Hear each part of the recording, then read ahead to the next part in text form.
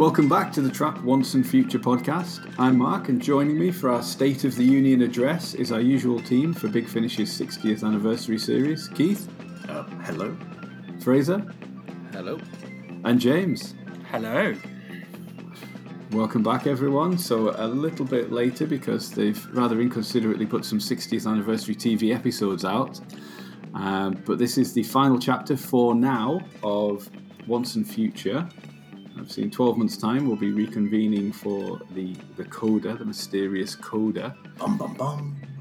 But I think this has been the most anniversary-ish instalment of Once and Future, having Maureen O'Brien and Carol Ann Ford and a return to circa 100,000 BC and a plethora of doctors. It's felt like a good anniversary romp. What do you think, James? Are we allowed to talk about that? Because I know that obviously we've now had all the episodes of Doctor Who launch on iPlayer, except for the pilot, and it's quite nice that you loop back to an earthly child in this story. I'm assuming not infringing any copyrights. Just don't mention the BBC. Yeah, get away with it. I mentioned the BBC once, but I think I got away with it. I don't think he can claim his father invented cavemen either, so I think they were established slightly beforehand. I think you're right. I think this is... I think when I first listened to this and I put a GIF out with someone throwing a kitchen sink, because that's kind of how I felt with this one. It was like, okay, you wanted an anniversary special. Here it is with bells and whistles and just about everything thrown in. And there's some really nice moments in this that make it very anniversary, and I'm sure we'll come on to that. I know we'll probably talk a little bit more about the whole run of stories, but I think as a standalone story, it's quite strong. I would say it's kind of like Planetoid. It's got a beginning, a middle, and an end. I don't, at the moment, in my head, understand where the coda comes into it, because it kind of is all neatly wrapped up at the end. But yeah, it's longer, slightly longer than the other stories, but it does rattle along at pace. So yeah. Yes, I would agree with all of that. To be honest, thank you for listening. Good night. It's hands down the most anniversary one. You know, it's like you say, it's got all the Doctors in it, with a few notable exceptions. For one point, it even has it makes it quite obvious at the end. This is a diamond anniversary present to you. So it is quite, unsubtle at some points what it's trying to do. But I just think more than anything, it has that bit at the end where the Doctor is, in the form of Paul McGann, is telling us about the Doctor. And that felt very anniversary to me. That felt, more than anything, this is like a statement of intent. This is a description of who the Doctor is and what the Doctor, the difference between the Doctor and the Union, which I thought really brought home a nice sort of cozy anniversary feeling for me more than anything else in this story. It was very kitchen sink, and it did rattle along. But I think, it did have a bit of work to do. I've been saying about six episodes now that, this is like a season arc where you're going to have your finale that wraps everything up. And lo and behold, that's exactly, what happens. So I had to kind of get to that end point of explaining who shot the degeneration weapon, how to undo it, and, all the rest of it. So there's a few sort of bits tagged on, I felt, where you've got like the monk, squeezing the temporal iterator into the Doctor's pocket and bundling him into the TARDIS, which I felt a bit sort of like, oh, well, they've had to put that in just to explain something that was mentioned offhand in the first episode, which was nice. Don't get us wrong. it was nice. That felt a little bit tagged on, but overall, it was a very enjoyable episode. It obviously had a task to do, and I think it did it really, really well. It's probably not the strongest story in the run, but certainly, the job it had to do to wrap everything up and feel very special and very diamondy, it certainly ticked all the boxes for me. And Keith, what are your initial thoughts? Well, just listening to that shamefully, I've only just realised after you've said that she was turning things into diamonds because it was the diamond anniversary. I genuinely hadn't picked that up until you said that. Yes, it's all jolly enough. There was a bit of technobabble I wasn't really following. Life's been a bit scatty of late, so perhaps my focus wasn't as strong as it could have been. But yes, I at least managed to follow this one. I loved how it was sort of kind of focused on Susan as well as the Doctor, because she's like the first companion and she's kind of neglected by the main series, isn't she? But so I was rather pleased it was focused on her. And it made sense from start to finish, more or less. Yeah, I think picking up on the point about Susan there, I think it's quite special having Susan appear with doctors that she's never been seen with before. She's in the 5 Doctors with the first 5, but she's not with Tom Baker, and here we get her with all of them, really, don't we? Which is a suggestion being that she doesn't survive the Time War. When the Doctor forward degenerates into the 10th Doctor and has that pre-memory of some kind of a loss, suggests she doesn't make it. So, and again, I suppose for Fraser, who you're not a big Finnish listener, when Susan talks about being on a diplomatic mission and asking if River's working with the Daleks, Susan does have one box set, I think so far, 1 volume, Susan's War, where she's been recruited by the Time Lords into the fight against the Daleks. And she in turn recruits Ian Chesterton, doesn't she? It's probably one of William Russell's last appearances, if not the last appearance. The big British ones, yeah. And she's River songs in a story set before the story that cannot be mentioned, so they knew them in those days as well. So that's one of the River Song diaries, isn't it, where she gets involved with people before. An Unearthly Woman, isn't it? Yes, where she's a teacher at Coal Hill School. Yeah. So there's a lot of they all meet on Barnes Common before they meet at Barnes Common. So there's a lot of intersections with different box sets here. They don't massively dwell on that. Probably the River Song being a teacher. There'll be a sale. Yeah. I mean, the River Song teacher stuff was kind of explained well enough for us to kind of get that Susan knew River because River was masquerading as a teacher. So that was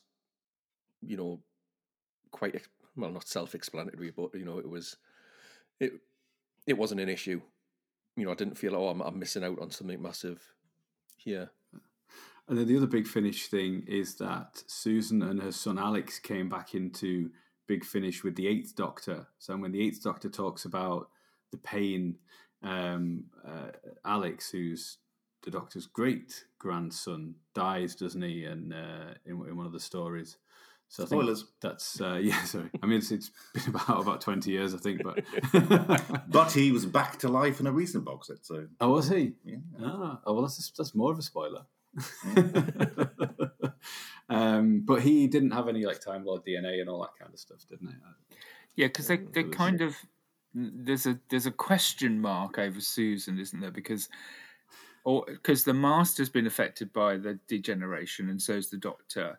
But River hasn't, and River says that's because I'm not a Time Lord, because obviously she's a child of the TARDIS, I believe was how they explained it before. She was conceived while in the time vortex or something.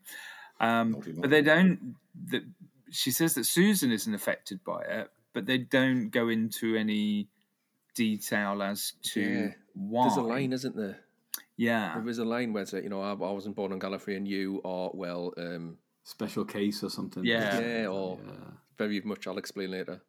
It was a bit. It was a bit. Natural born and not from the looms. That's why. And they refer to her as Miss Foreman. So, did she not marry David? How modern? Because she had 4 men. Yeah. It could have been very progressive, Mark, and took her surname rather than his. Yes. after the affair with the Sliver. Yeah. I think it's a shame in a way that we don't get Eccleston in this one. But we kind of had an Eccleston standalone I never even story noticed, where- actually. Yeah. I missed he wasn't in it, so. I haven't listened to it, I promise. Susan was at the very end, wasn't it? It was just, he picked up the distress call from Susan. So there was a tiny bit of interaction between him and Susan at the very end of the last one.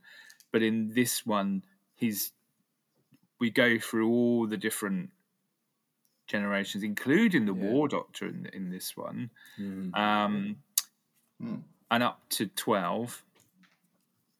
I'm assuming because of licensing laws that you can't go beyond that at the moment. Will she be in the coda? I mean, that's what I'm kind of assuming. That's the thing, is you do Her wonder and Joe why Martin, are they going to pop up at the end?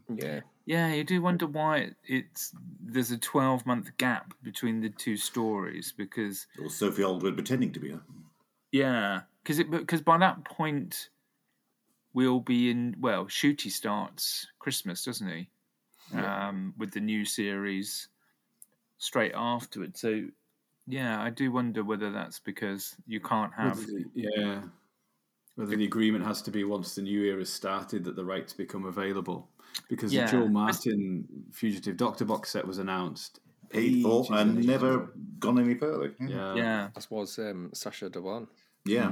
Yeah. So if the coda, because obviously we've had 2 versions of the Master so far, if the coda was Joe Martin v Sacha Dhawan, I think I wouldn't be surprised at all. If that was... Rumour has it they are being a lot strict now, the new regime, because they were originally with Russell T Davies. They would have things like the Master being be allowed to be used if they were going to use that in the TV series, and Queen Victoria as well wasn't allowed to be used because she was returning. So. Well, there have been a couple of clues on the Big Finish Twitter feed about the coda. It says for... Does it say buy our products? It says there are reasons which will become apparent, and then the more recent post says, and this is just one of these kind of driving social media interaction things. The last Doctor Who character saved in your camera roll is the secret star of the Once and Future coda. So I think it's obviously hinges around at least one kind of secret star, somebody who's only going to become available maybe once the rights fall to them. So like you say, Sacha AI Peter Cushing, knew it. Joe Martin, or maybe Jodie Whittaker. Oh, old Jodie Whittaker. I'm sure Jacob Dudman can do Jodie. He's done everyone else in this one, hasn't he? He does. What did you think of the 12th Doctor if you've never heard him before? It took us a while to figure out it was the 12th Doctor. Oh, right, yes, he's mentioning hair and there's a little bit of a role, but it's... Not his stronger one, really, is it? No, I mean, it's a bit like recasting, isn't it? It's like the recasting of the first, second and third Doctors, and obviously Tom Baker sounding as Tom Baker sounds nowadays. It's one of these things that you need to tune into a little bit, and really kind of suspend your disbelief a little bit harder. I found. I mean, it's interesting that the second Doctor has appeared the least in all of these. You know, we had Two's Company, where we had a good chunk of the third Doctor. We had Planetoid 50, where we had a good chunk of the first Doctor, but there's been no real good chunk of the second Doctor. I mean, what we have had of him has been very sort of repetitive. I mean, there's only so many times you can hear, "Oh, it's a pretty pickle." I think, well, you know, he had other phrases. So it's very much in that ilk for me of, you know, I have to kind of work a little bit harder. I was going to say, what they did do, though, was they had, just in case you weren't sure which Doctor it was, you had River Song sort of narrating, "Oh, here comes, this is the one I actually married." And then it was like, this is the first one. There were these sort of River Song lines where she was just helping the audience. If you didn't recognise the voice, let me just fill you in a little bit as to my relationship with this one. It's interesting because I don't think Tom Baker sounds that different, but I might just be attuned to to Big Finish? Because I listen to a lot of Tom Baker Big Finishes. I mean, it's obviously Tom Baker. I just think it's the cadence of his voice now is a lot slower and a lot, older. And I think this series, had potentially had the, it's the perfect means to kind of explain why your stars aren't quite sounding as you would expect them to. Why the first Doctor might not sound exactly like William Hartnell and so on and so forth. And as much as it's the degeneration, you could have. I think I mentioned it in the first one. You could have just had the Doctor fall out the TARDIS and Sarah Jane go, "Oh, Doctor, it's you, but you look so much older." And yeah, that's the degeneration effect, and it's kind of there. It's you don't quite sound the same, Doctor. It's, oh yes, I'm stuck in between degeneration. There's the mechanism was there to really kind of explain that, but I think that at the same time that's very much a me problem and not anyone else's. I think if like you say, Mark, it's perfectly fine for you, then that very much becomes like a me problem, and I can't expect Big Finish to write stories just for me. I suppose because he sounds like that in all the Fourth Doctor series as well. So explaining it in this story, it wouldn't explain, I suppose, why it sounds like that for the other ones as well. But I think Jacob Dudman's 11th Doctor, I think, is... Oh, it's uncanny, isn't it? It really is. Is brilliant, even if we're saying that his 12th Doctor is a dud man. Oh. And Jonathan Carley's War Doctor, I think, is probably the best that Big Finish have got, I think, in terms of recasting. I think it's virtually impossible, probably, to tell it's not John Hurt. I'm waiting for the pun. Come on, where's the pun? No, I haven't got one. I thought that was a good pun.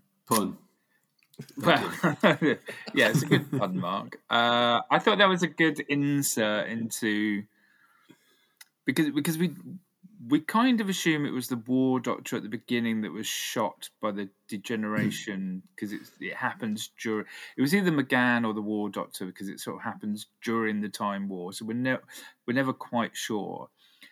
Yeah, but then now we are. And now we know where to put it on the shelves in our list. Yeah. When we do our little list of all the stories in order, we know where to put it now because I have had all these things, a little paragraph all at their end of my list. But now I can transfer the whole thing into the War Doctor. Into the War Doctor. But I like the way that the cut and paste it as we speak. It's a good callback to the 50th anniversary where the Union introduces the War Doctor as that, the one that the Doctors don't like, when they're not the Doctor, when they're not united, and I going back to what Fraser was saying, that the speech by McGann at the end where he's talking about actually we're all different but we're all the same, and the Union brings out the War Doctor to go, aha, no you're not, and actually the War Doctor is the same, and you know that from the 50th anniversary. Yeah. You know it from all the Big Finish stories, to be honest, as well, because he always says about how he's steeped in blood and he does the unthinkable, and then he's always just a Doctor in the stories. They can't bring themselves to make him nasty. He doesn't do anything that the Doctor wouldn't just do. That's the ones I've heard anyway. I've always sort of come away from them thinking, yeah, he hasn't really pushed the envelope at all. I think that was really good as well because it gave you an opportunity for an explanation of the War Doctor as well. This is the Doctor. Like James says, well, what about this one? He's not the Doctor. He's like, yes, he is. He's the Doctor that we need to shield us. That description of him as he's our shield. That really fits just so nicely. And I think that whole scene was just, like I said, just really anniversary-like. And the Doctors realising their numbering system don't make sense, so they're actually numbering themselves. Yeah. And they realise it's not quite adding up. Yes. Yes. Yeah, it goes a bit strange after me. There is a throwaway line about future incarnations, or I don't know whether it's a reference to the Timeless Child, because I'm sure at one point they go, or however many there are of us, or something along those lines, because they do talk about the numbering, but then they talk about the Doctor. Because Capaldi's too many as well, isn't he? So yeah. As far as they're concerned, Capaldi shouldn't be there. So Yeah. Yeah, they're probably not allowed to mention the Timeless Child for the reason we can't have the Fugitive Doctor and the Divine Master yet, but I suppose they can make a little kind and of lots of allusion cross like people that. not buying their things as well. So it's probably better just not to mention it. But yeah, I think we're at the beginning we were sort of speculating, like you say, as to whether it was the War Doctor or the later Eighth Doctor that was hit by the weapon. And I think I remember in one of the early stories as well, I was speculating that the degeneration thing might have something to do with the 11 because of the way the different personalities were bubbling under. And then when we had Two's Company and the Two was in it, I thought, oh, well, it can't be them because we've already dealt with that character and they've gone, which was quite a good double bluff, I thought, because then I was kind of searching around for somebody else that it could be. How's your Dalek master plan theory going as well, by the way? We've still got the quarter to come. That's true, yeah. Central might still appear. Yeah. Yep. That is absolutely who the secret star could be. They've got a big name into play, yeah. Is that the second to last photo in your phone? It's just like, oh, I've got a photo of it now. That's it. It's going to happen. I thought because you've got the Two coming back in this one, although through computerized, digitalized voice to begin with, you just keep getting the Doctor going, "Don't I know you?" sort of thing. I thought the union though was really quite a clever idea. I don't know what you thought, but I thought it was quite a clever idea, and I thought Maureen O'Brien was just wonderful as this, Not having read the cast list, though, I spent the entire first half thinking, I know her voice. It was you always think, oh God, who is it? Who would have thought she'd have made such a brilliant villain? Because Vicky, I know it's a long time ago, but Vicky's so innocent, isn't she? And exuberant, naive, and she's just fantastic as a villain. Oh, she is just superb, absolutely superb.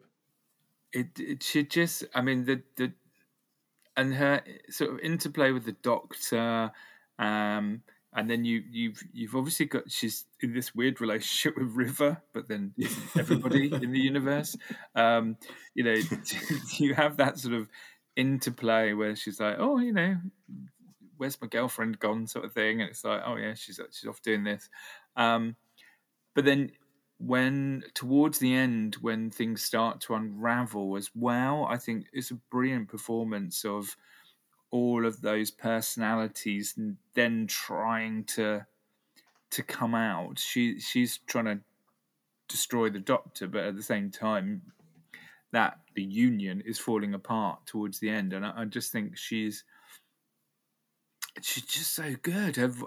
She's got such a range of. She does the other personalities, isn't she? Which is she does. Yeah. Whereas before, when we've had the 11 and things like that, you've got different people doing the voices. She is doing the voices of the other elements. So I was in awe of her performance during this. I thought it was just a wonderful role, and she must have had a good time doing it. She kind of admits on the extras that it's the main acting work she gets now, isn't it? Is audio for various Doctor Who related things, which is a waste because she's such a good. I mean, I thought when she did the Tales of the TARDIS, she was like one of the actors who most embodied the character she originally played. The majority of them are just playing elderly versions of themselves, really. But she was actually Vicky again. It was amazing the way she waved, the way she behaved, the way she spoke. She was still playing that character. She was astonishing in that. Mm. She was very reminiscent of Servalan from Blake 7. Yeah, that's the vibe I got. Just that sort of glam, silkiness, and just authority and campness Short as hair. well. Yeah, I could really just it was kind of yes, it's very in the Servalan mode. But the Union, the character itself, was quite interesting as well. It was, I didn't quite make the connection that the Union would be the 11, but I did kind of, as soon as I think it was the Lumiat in Time Lord of Morris said, "Oh, the Union's a person," then you just kind of think, well, it's a the, so it's got to be a Time Lord. The Union, what does that imply? Well, it's rather than a Time Lord that's warring with all their past selves, it's one that is in complete union with them, sort of. So I was kind of like picturing the opposite of the 11, really. But ultimately, that turned out to be the Doctor in the end. That beautiful speech was the Doctor saying, look, I am totally at peace with myself. Yes, I have all these different people, but we are all one and the same, and we all stand for the same thing. And, that's what you're missing. You're calling yourself the Union, but really you're not. You're just isolated. You're just one individual person. The real Union is me, where I can flip between, I can become the 12th Doctor who has got more knowledge and experience, so can just get the Diamond Array to implode in itself, and I can flit into the 3rd Doctor, who's my techno-babble guy, who can reverse polarities of shit and whatnot. And, it's like I can use all my expertise in my various different lifetimes, because I am completely, one with myself, whereas you're not. That's your weakness, really, is that you've completely isolated all your past selves, for this piece or whatever that you want, but also, that's, because you've done that, you literally don't remember River Song, who just comes in and wrecks everything, basically. That was quite interesting, because they were both right that River Song does kill the Doctor, but much later in the timeline. So the 8th Doctor, or the War Doctor in the 8th Doctor's body, thinks, well, that's just a lie that River Song has told. But also the Doctor's right in saying, well, the River's always on my side usually, and has defeated the 11. We've seen that in other ones. So that was, I quite like that. The way they were both right, and it made the Union right to trust River in that sense, because historically she does. It's in the history books. Yeah, that's the thing. And I liked it only occurred to me on the second listen as well, that the two being the sort of cyborg sidekick of the Union, being called was it Operative Zero, or which is no number, Operator Zero. Yeah. So that was I thought that was quite a clever clue, that it was an incarnation of the 11, but under control, just as a number 0. So it's not the 1 or the 2 or anything like that. So that was quite a cool clue that I sort of picked up on the second, which I would never have got otherwise. I think, but it was just a nice little touch. You're much deeper than me. I like the bit where it was the Pertwee Doctor that put on the medallion. I just thought that was perfect. Yeah, sort of 70s. I've had a much more shallow reading of this than everybody else. It kind of suits me. It's like... Because the thing as well, the 8th Doctor says something about a laser disc, spinning like a laser disc or something. And I thought, well, that would be like a period-specific detail for that Doctor. So if the 8th Doctor had a TV series, it would have been in the 90s, before sort of DVDs and laser discs would have been like the modern thing. I thought that was quite a cool thing. The way, just obviously for obvious reasons, the Doctor tends to visit the period of Earth where their series are being made. So laserdisc being the thing for the 8th Doctor, seemed like quite a cool idea as well. Also quite like Maureen O'Brien saying Chumbly. Yes. Yeah. Chumbly line was great. And the Union mentions the Corsair, which is the Doctor's... River's been gathering renegades for it, which is a bit mercenary. Yeah. Really, whatever they might have done, I mean, still like gathering people to be experimented upon. It's a bit grim. Yeah, she knows the Doctor's going to fix it all, I suppose, and reverse it. I love the idea she has this like roundel or little cubby hole in the TARDIS, which has got her time vortex manipulator. It's just like... And her brandy. Yeah, I was going to say, it's like the episode where she goes, oh yeah, I keep the brandy in here. It's a bit like Marge Simpson's pearls, isn't it? Have you seen that episode of The Simpsons where she's like, oh, lots of my pearls have been stolen, and she just goes into a drawer and she's got a big massive ball of them. And it's like, oh yeah, I've lost my vortex manipulator. Never mind, I've got a job lot in the cupboard here. I got 50 off Amazon one day on Black Friday deal, so I've got them all in the cupboard here. And River's got some pretty outrageous double entendres, I thought, in this one. There was the one with the caveman when she said about just rub your sticks together, boys. And then there was another one as well. I thought that was a Douglas Adams line. Sorry, I missed that as well. But I mentioned me a bit distracted lately. I just thought it was another call back to Unearthly Child. Well, I thought it was, but the way that it's just, sure it's not your filthy mind here, Mark. Maybe it's Alex Kingston's delivery that makes everything sound very suggestive. I don't know. I can't remember what the other line was as well, but there was another line that just sounded absolutely filthy.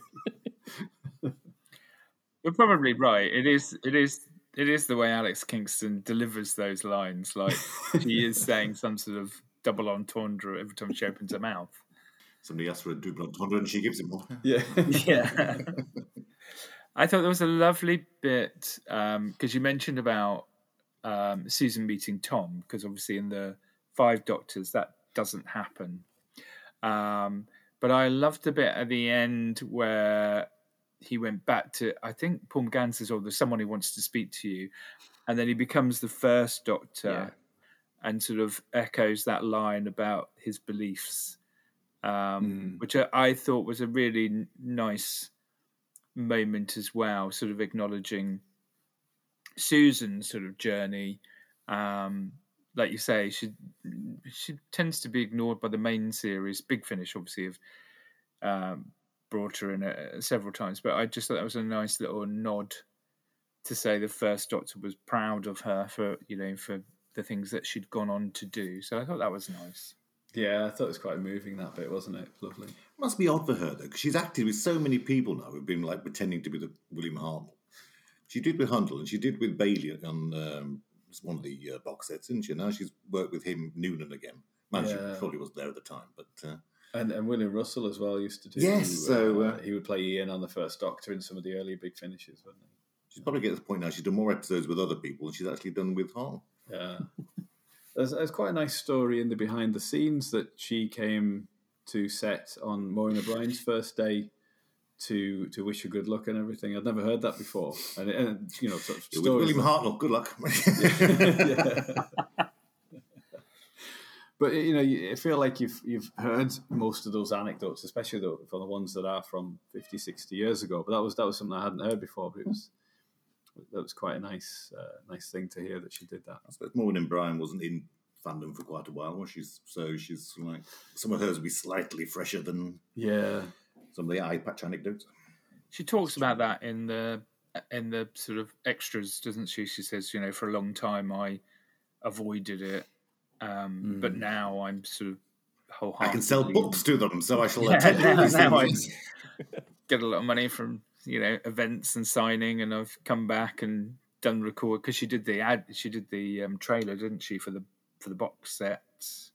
Yeah, for the DVD, for the Blu-ray, and then she's obviously done Tales from the TARDIS and things like that. So she fully embraced now, but for a while she was. Only embraced the cash, yes. And good luck to her. But it was, like I say, she was really, really good in this. So fair play to her on that one. Would you guys like to see more of the Union? If this was like a launch pad, and would you like seeing more of this character coming back? Future the Union box set. I think more of definitely more of Maureen O'Brien, because she's doing one coming up, isn't she? There's like a new box set with her and Noonan doing it. Ah, right. But I think more of her as a villain. Yeah, I think she's got potential to be a good kind of, like a Rani-like sort of, evil villain. Well, it's a character they return to quite a lot. So there's no reason why they can't turn to her as well. Yeah, that's it. When the 11's busy, they can always bring her back. So. Yeah, and I suppose she wouldn't be the Union anymore, would she, after this, because the plans failed and she can no longer... And her other selves might be out for revenge, because she did treat them rather shabbily, to be fair, didn't she? That's it, yeah. Maybe with... the whole box set being at war with herself. Yeah, or maybe the guy that plays the 11, I forgot his name. That's why I was skirting around it before. Yeah. But yeah, those two together would potentially be fantastic. Yeah, it's the guy from the Rebel Flesh, isn't it? It is. I can see him. Can't think of his name though. Hey, Mark Bonner. Mark Bonner? Yes, bingo, yes. Yeah. Yeah. Mark Bonner and Maureen O'Brien together would definitely be one I'd be interested in hearing. I think I would quite like the Union and the Lumiat together. I think that would be nice. Because I think one of the things that stands out from this whole run is how many female characters there have been in it.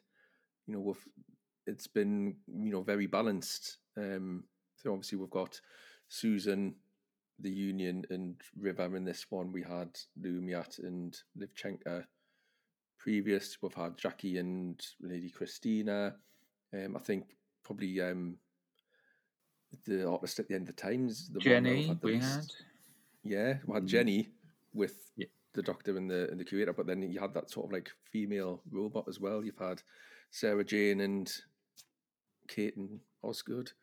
So there's been quite a good representation for female characters throughout this series, I think. So I think I would quite like to see that carry on, and if someone said, oh, here you go, there's going to be a Union and a Lumiat story out at some point, that's one I would be interested in listening to be honest. They'll squeeze Lady Christina in. Lumiat and Union sounds like a building society. It does, yeah. Have you worked for them at all? So how do you think, thinking about the whole series, did it change your view on it with the last part? Well, penultimate / last part? I think there was a lot of effort to try and bring it together, wasn't there? There was like, we've taken sands from this story and this story and we've shoved it into this technobabble thing we've got to turn upside down for some reason I couldn't actually follow. But I think they've tried to make it a more of a unified whole with this. I thought it was very satisfying when we got the flashback to the War Doctor and the monk, and it made me sort of think if there'd been maybe more mysteries and hooks throughout that you wanted to get the answers to, it might have been more satisfying to have them all paid off in this and explained. But a lot of them, as we've said, have been quite sort of standalone. The Doctor's put aside his quest to find out what's happened to him to deal with the adventure of the week a lot of the time, hasn't he? And only found out things in... I think it's also suffered because we've just had so much Who. I mean, there was an alternative universe where it's ended with Jodie regenerating. There's no future showrunner. There'd be nothing for the anniversary. So this could have been it. And I think maybe our opinions might have been very different because it was the only Who we were getting. Unfortunately, we're spoiled. We've got a whole new series coming. We've got a whole new Doctor coming. We've got new series on iPlayer. We are rather spoiled. And this is sort of like, it's slightly eclipsed maybe. And I think maybe I'm not treated as in the way I would have done had the world have been different. I think it's worked well for me. It's, going back to what I said earlier on, I've always looked at this as being a sort of like season arc rather than like a flux where it's one story being told in 7 parts. It's always felt more like a sort of like a Bad Wolf or the Crack in the Wall arc. So for this episode to really wrap everything up is exactly what I expected it to do, and it's done it in a really enjoyable way. I think the series as a whole, it's like Mark says, I think there has been a couple of missed opportunities really in sort of like the script editing and producing arena to really tie things in a bit more. Has anybody listened to them all in a row again? No. So I also, I suppose, none of us have sort of listened to it as a whole either, have we? So, but I think, I mentioned last time about in Time Lord Immemorial, you had that rhyme, and that would be the perfect opportunity to just scatter that throughout, the previous installments, just as a bit of a, what's that about? And a little bit of a hook, and like the Union could have been mentioned, could have been the Bad Wolf. You could have had mentions of the Union more than what we did throughout. So with a little bit more canny script editing, just dropping a few bits, inobtrusive bits here and there in the previous 6 stories. Especially since they've been planning it for like 2 years. Yeah. It's like, or 4 years they've been 4 making years, it. yeah. 4 Yeah, years. it's and I 4 wonder if years, that's- isn't it? Yeah, I wonder Yeah. if that's a result of the sort of 4-year period. Some of it was recorded a long time ago, and some of it maybe more recently. I mean, at the same time, you think, you just need to bring someone in for a reshoot, or I don't know, maybe I'm, not understanding how these things work. I think this suffered a little bit in a similar way to Flux, but not exactly, because Flux was like supposed to be this longer story arc that they then, because of the pandemic, had to condense down to 6 chunky episodes, and it was kind of trying to be Monster of the Week, but at the same time, you've got whole episodes of exposition because you haven't got the time to stretch it out. And I think, if I remember rightly from what I read and what I listened to around this, they actually added to it because they started doing it during the pandemic. And I don't think Eccleston had started when they first conceived this. So which is why I think Eccleston feels like a bit of a bolt on, because he's in the episode pretty much on his own. This one was recorded during the pandemic because they're not all together. So and Tennant became available because of the pandemic and because his filming commitments had to be stopped. So I think they've kind of had a similar influence around the pandemic, which has meant they've changed the original plan, but they've managed to add more to it. Whereas I think with Flux, they were trying to take chunks out of it because they had limited time. I think I absolutely agree. I think there needed to be some more of a thread through all of them. I know we talked about the nursery rhyme last time.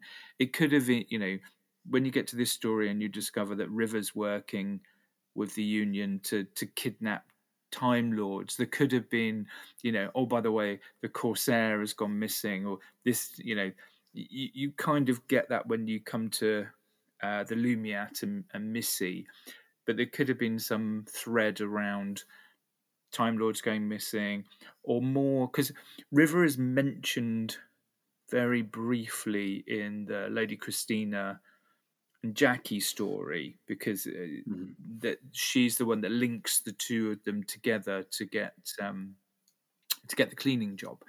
So there could have been more around that, maybe that River had a hand in some of the scenarios leading up to this, trying to get to the Doctor to the end point.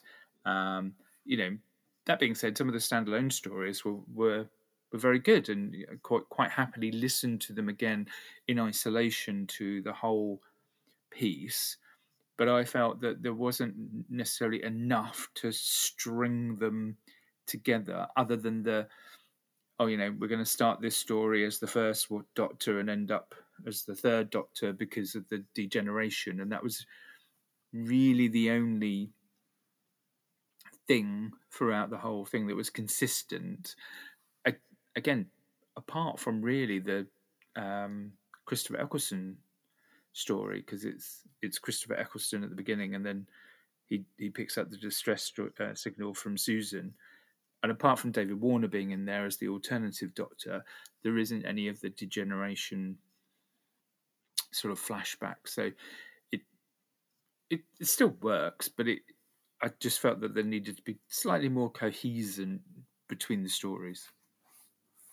Yeah, given what River's up to in this story of manipulating things, it's odd that it was only referenced once in a fairly minor way, I think, in Two's Company. There could have been other little clues about her manipulation, couldn't there, throughout the series? And not having listened to it all again, there might be bits that we overlooked the first time that might actually make more sense now we know the story as a whole. So yeah, I think a realist. Thinking back, because when did we start on this? It was like 6 months ago now, is it? Longer? So trying to remember the minutiae of things from that long ago, which in retro, if we listen to it again, might make more. Yeah, that's true. Yeah, I mean, it's obviously with what you're saying there about the way it's been made over so many years, has potentially made it difficult. Where you've recorded one part, and then 2 years later you think, oh well, I wish I'd done this in the first, but I can't now, and so on and so forth. I mean, with Chris Eccleston, I don't know. It felt to me like maybe it's part of his contract. He says, I'll do Big Finish for you, but I ain't sharing. This is going to be me. I'm not going to have another Doctor in, and I'm not going to have another Doctor in my story, and I'm not going to pop in another Doctor story. I'll do it, but it's going to be me. Well, what about David Warner? Oh, I'll do it with him, but none of the others.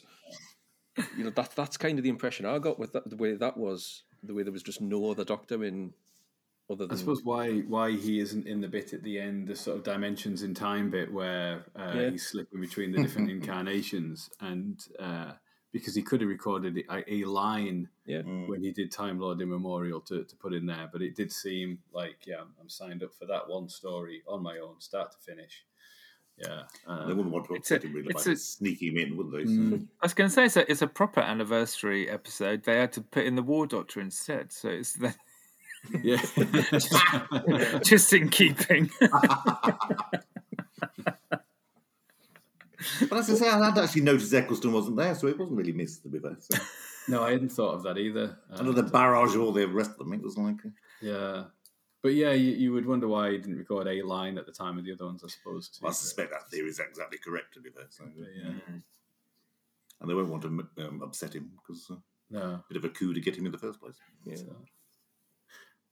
Fraser, treating this as a sort of a showcase for the many series of Big Finish, is there many series? Any in particular that would make you want to explore on the back of this? There's some and not some, to be honest. I think it has had a very sort of anniversary feel when I step back and look at it.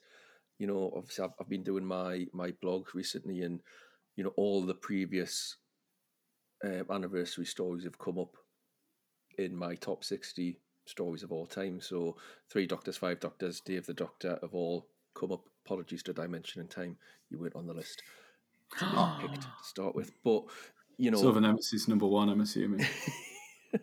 Give it a couple of days. The grass. So obviously I've been kind of like looking at these and saying, well, what makes this an anniversary special? And the common themes is multiple Doctors, multiple companions, multiple monsters, all in there. There's lots of elements, lots of Time Lord lore is all in all these ones. So when you look at the story overall, you look at it and you go, well, that's really it is quite anniversary-ish. It's what you would expect Big Finish as a group of fans to put out for an anniversary. Bit of everything, proper kitchen sink, left, right, and centre. And I think I mentioned when we did the first one, I said, this is going to be a good opportunity for me to see what is out there with Big Finish. And I think some have landed better than others. Certainly, Rufus Hound as the monk is one that I would be quite happy to go away and listen to, because he was just delightful from start to finish. The Lumiat again, I wasn't expecting that after listening to Time Lord Immemorial. I thought this is very much, how did I describe her? Missy from Wish. Yeah. But having kind of spoken to Melvin last time and heard his take of like the Lumiat being the Master's Valyard, I think that's probably got some really good legs in there. So I would want to see that again. Like I said, with the Union would be really fantastic.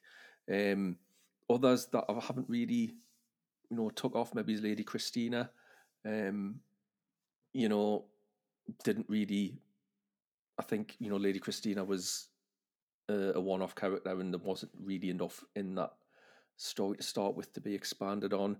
So Lady Christina wouldn't necessarily want to go out and buy her set, but Michelle Gomez, absolutely. Something with Missy in again, especially if she's back with David Tennant, would be superb. There's a few, obviously, like the Big Finish, exclusive ones, so your likes of Liv Chenka and the 11 or the 2, as we've got here.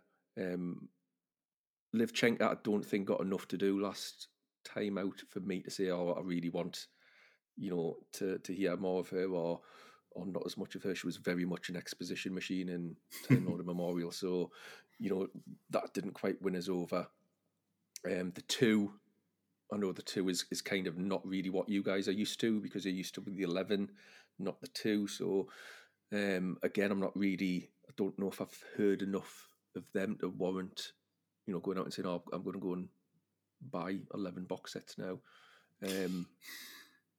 Who else did we have? So, the Time War stuff. The Kate Stewart and Osgood do the Unit series. Yeah, Kate Stewart, I think, worked better on audio than she probably has done recently on screen. So that was interesting. The sort of Time War stuff with, obviously Terry Malloy's Davros was was fantastic, but the other Time Lords in that were very forgettable, to the point that I can't even remember their names at the minute. Ironic, this one was actually on television. The General, and who was the other one? Ken Bones was the General, wasn't it? And then there was the other one. Yeah, it's exactly how I would describe it. Jenny's got a box set as well, of course. Jenny, maybe if I was, I might book Jenny on a Christmas list. I think the caretaker or the curator was a really interesting one, because, that is very 50th anniversary. We're thinking back to the War Doctor, and it's a nice callback, but the ultimate callback has got to be the caretaker / curator, because that is the ultimate Big Finish character. It's taken, was basically a gag by Stephen Moffat in order that he could get Tom Baker into that that episode. It's like a throwaway line, a throwaway character way of getting him in, and Big Finish have took that and fleshed it out and made box sets and ran with it. And I think that's the ultimate Big Finish thing, isn't it? Just taking these side characters and going, right, 12 episodes.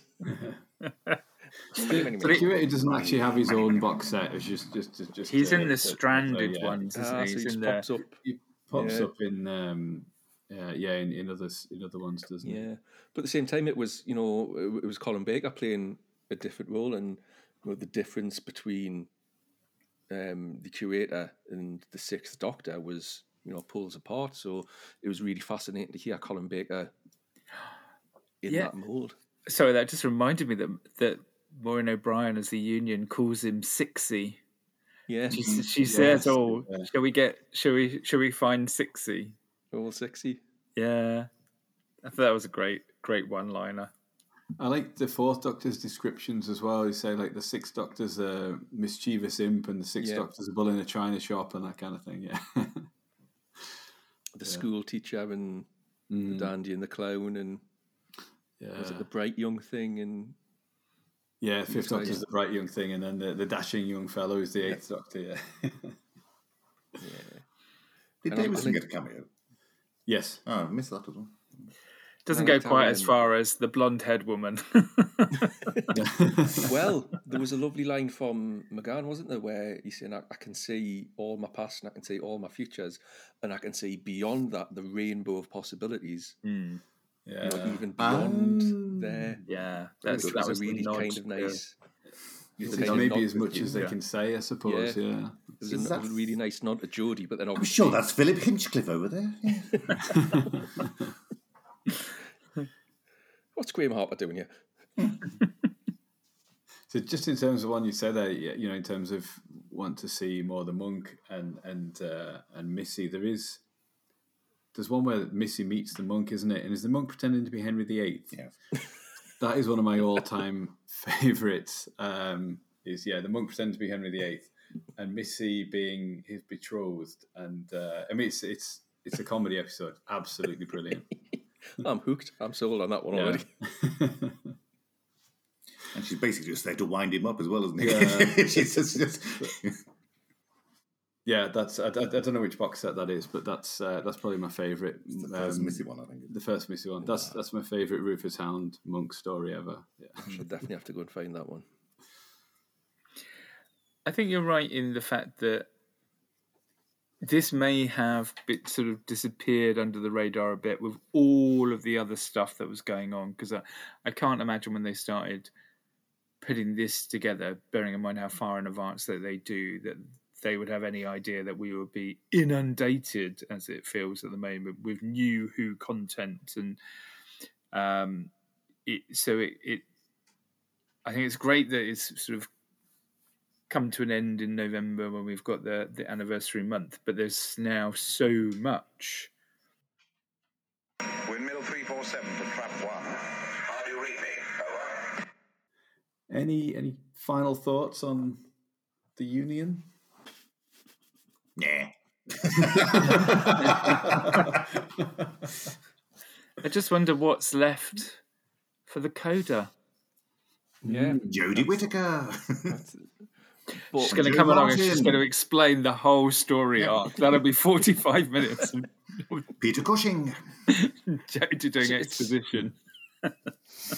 Well, she's used to that, to be fair. I'll behave. The perfect recreation of the era, won't it? Tell, don't show. But there's nothing left to tell. That's the thing. It's, it has been so much wrapped up. So wrapped up completely with the Union. What is the story that's actually left to tell in the coda? I mean, unless it's a completely different Time Lord that's been affected, because we've got a couple of Ranis, haven't we, that Big Finish have used, so something along those lines. But then why would it be a year later? I suppose is the yeah.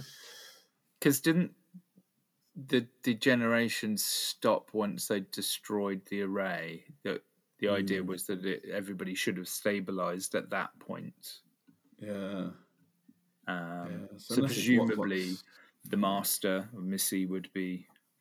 Well, that's the only thing I can think is that obviously the Doctor was, cured by being in the array close to the sands and whatnot. But then there's a line, isn't it, about the Master where, whether he's like, "Oh, is the Master going to be, healed as well?" And she said, "Well, you can't have everything you want." So unless it's kind of like the Doctor trying to find the Master to kind of help fix the Master, so maybe it is Sacha Dhawan then. That's the secret guest star. That would make sense of that. Yeah, if that's the loose end to tie up, is the Master being healed. That's the only.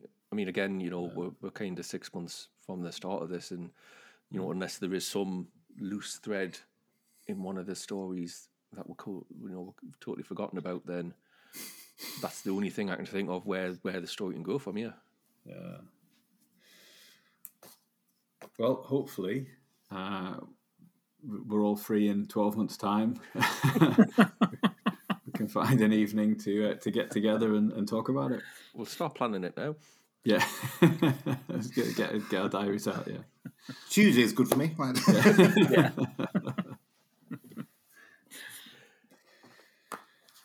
Cool. Well, thank you very much for coming back each month, everybody, and discussing this series. It's been really interesting to keep kind of the same team together to follow the threads and our theories and see where it's all gone. Just shame you have the outtakes, which are scandalous, I'm afraid. So and possibly libelous, so we're not allowed to mention those. They've all been bleeped out by the Matrix. Yeah, we're not allowed to repeat any of those things that we've said.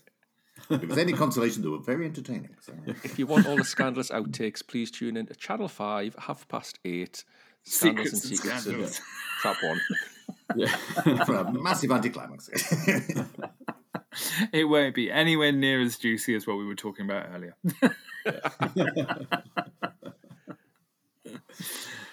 Well, thank you very much. Thank you very much for listening at home. Don't forget, you can find all our previous episodes at trap1.podbean.com or wherever you get your podcasts. Please do consider leaving us a nice review or a star rating. It really helps other fans to find the podcast. Puts us higher up in the algorithm, I think, when people look for Doctor Who podcasts. So that would be great. Tune in next week for another panel on something else from the worlds of Doctor Who. Thanks very much. Goodbye. Bye. Bye. Bye.